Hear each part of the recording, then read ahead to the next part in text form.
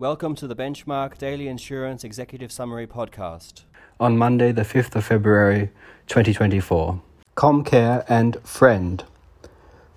Full Court of the Federal Court of Australia. Comcare paid workers' compensation. Worker settled a discrimination claim. An order or agreement for damages for unlawful discrimination is outside the scope of Comcare's power to require repayment of compensation. Sydney Metro and G&J Drivers Proprietary Limited. Court of Appeal of New South Wales. The assessment of market value for the purposes of compensation for the compulsory acquisition of land does not take into account changes in value caused only by choices made by an owner before acquisition, based on the possibility or certainty of the land being acquired. Commercial N Proprietary Limited and Wang and Oars. Supreme Court of New South Wales.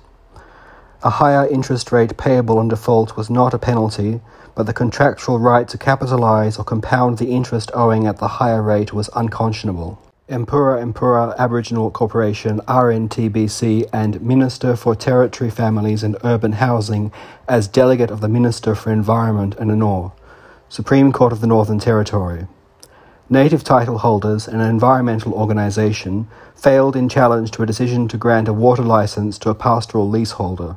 Thank you for listening.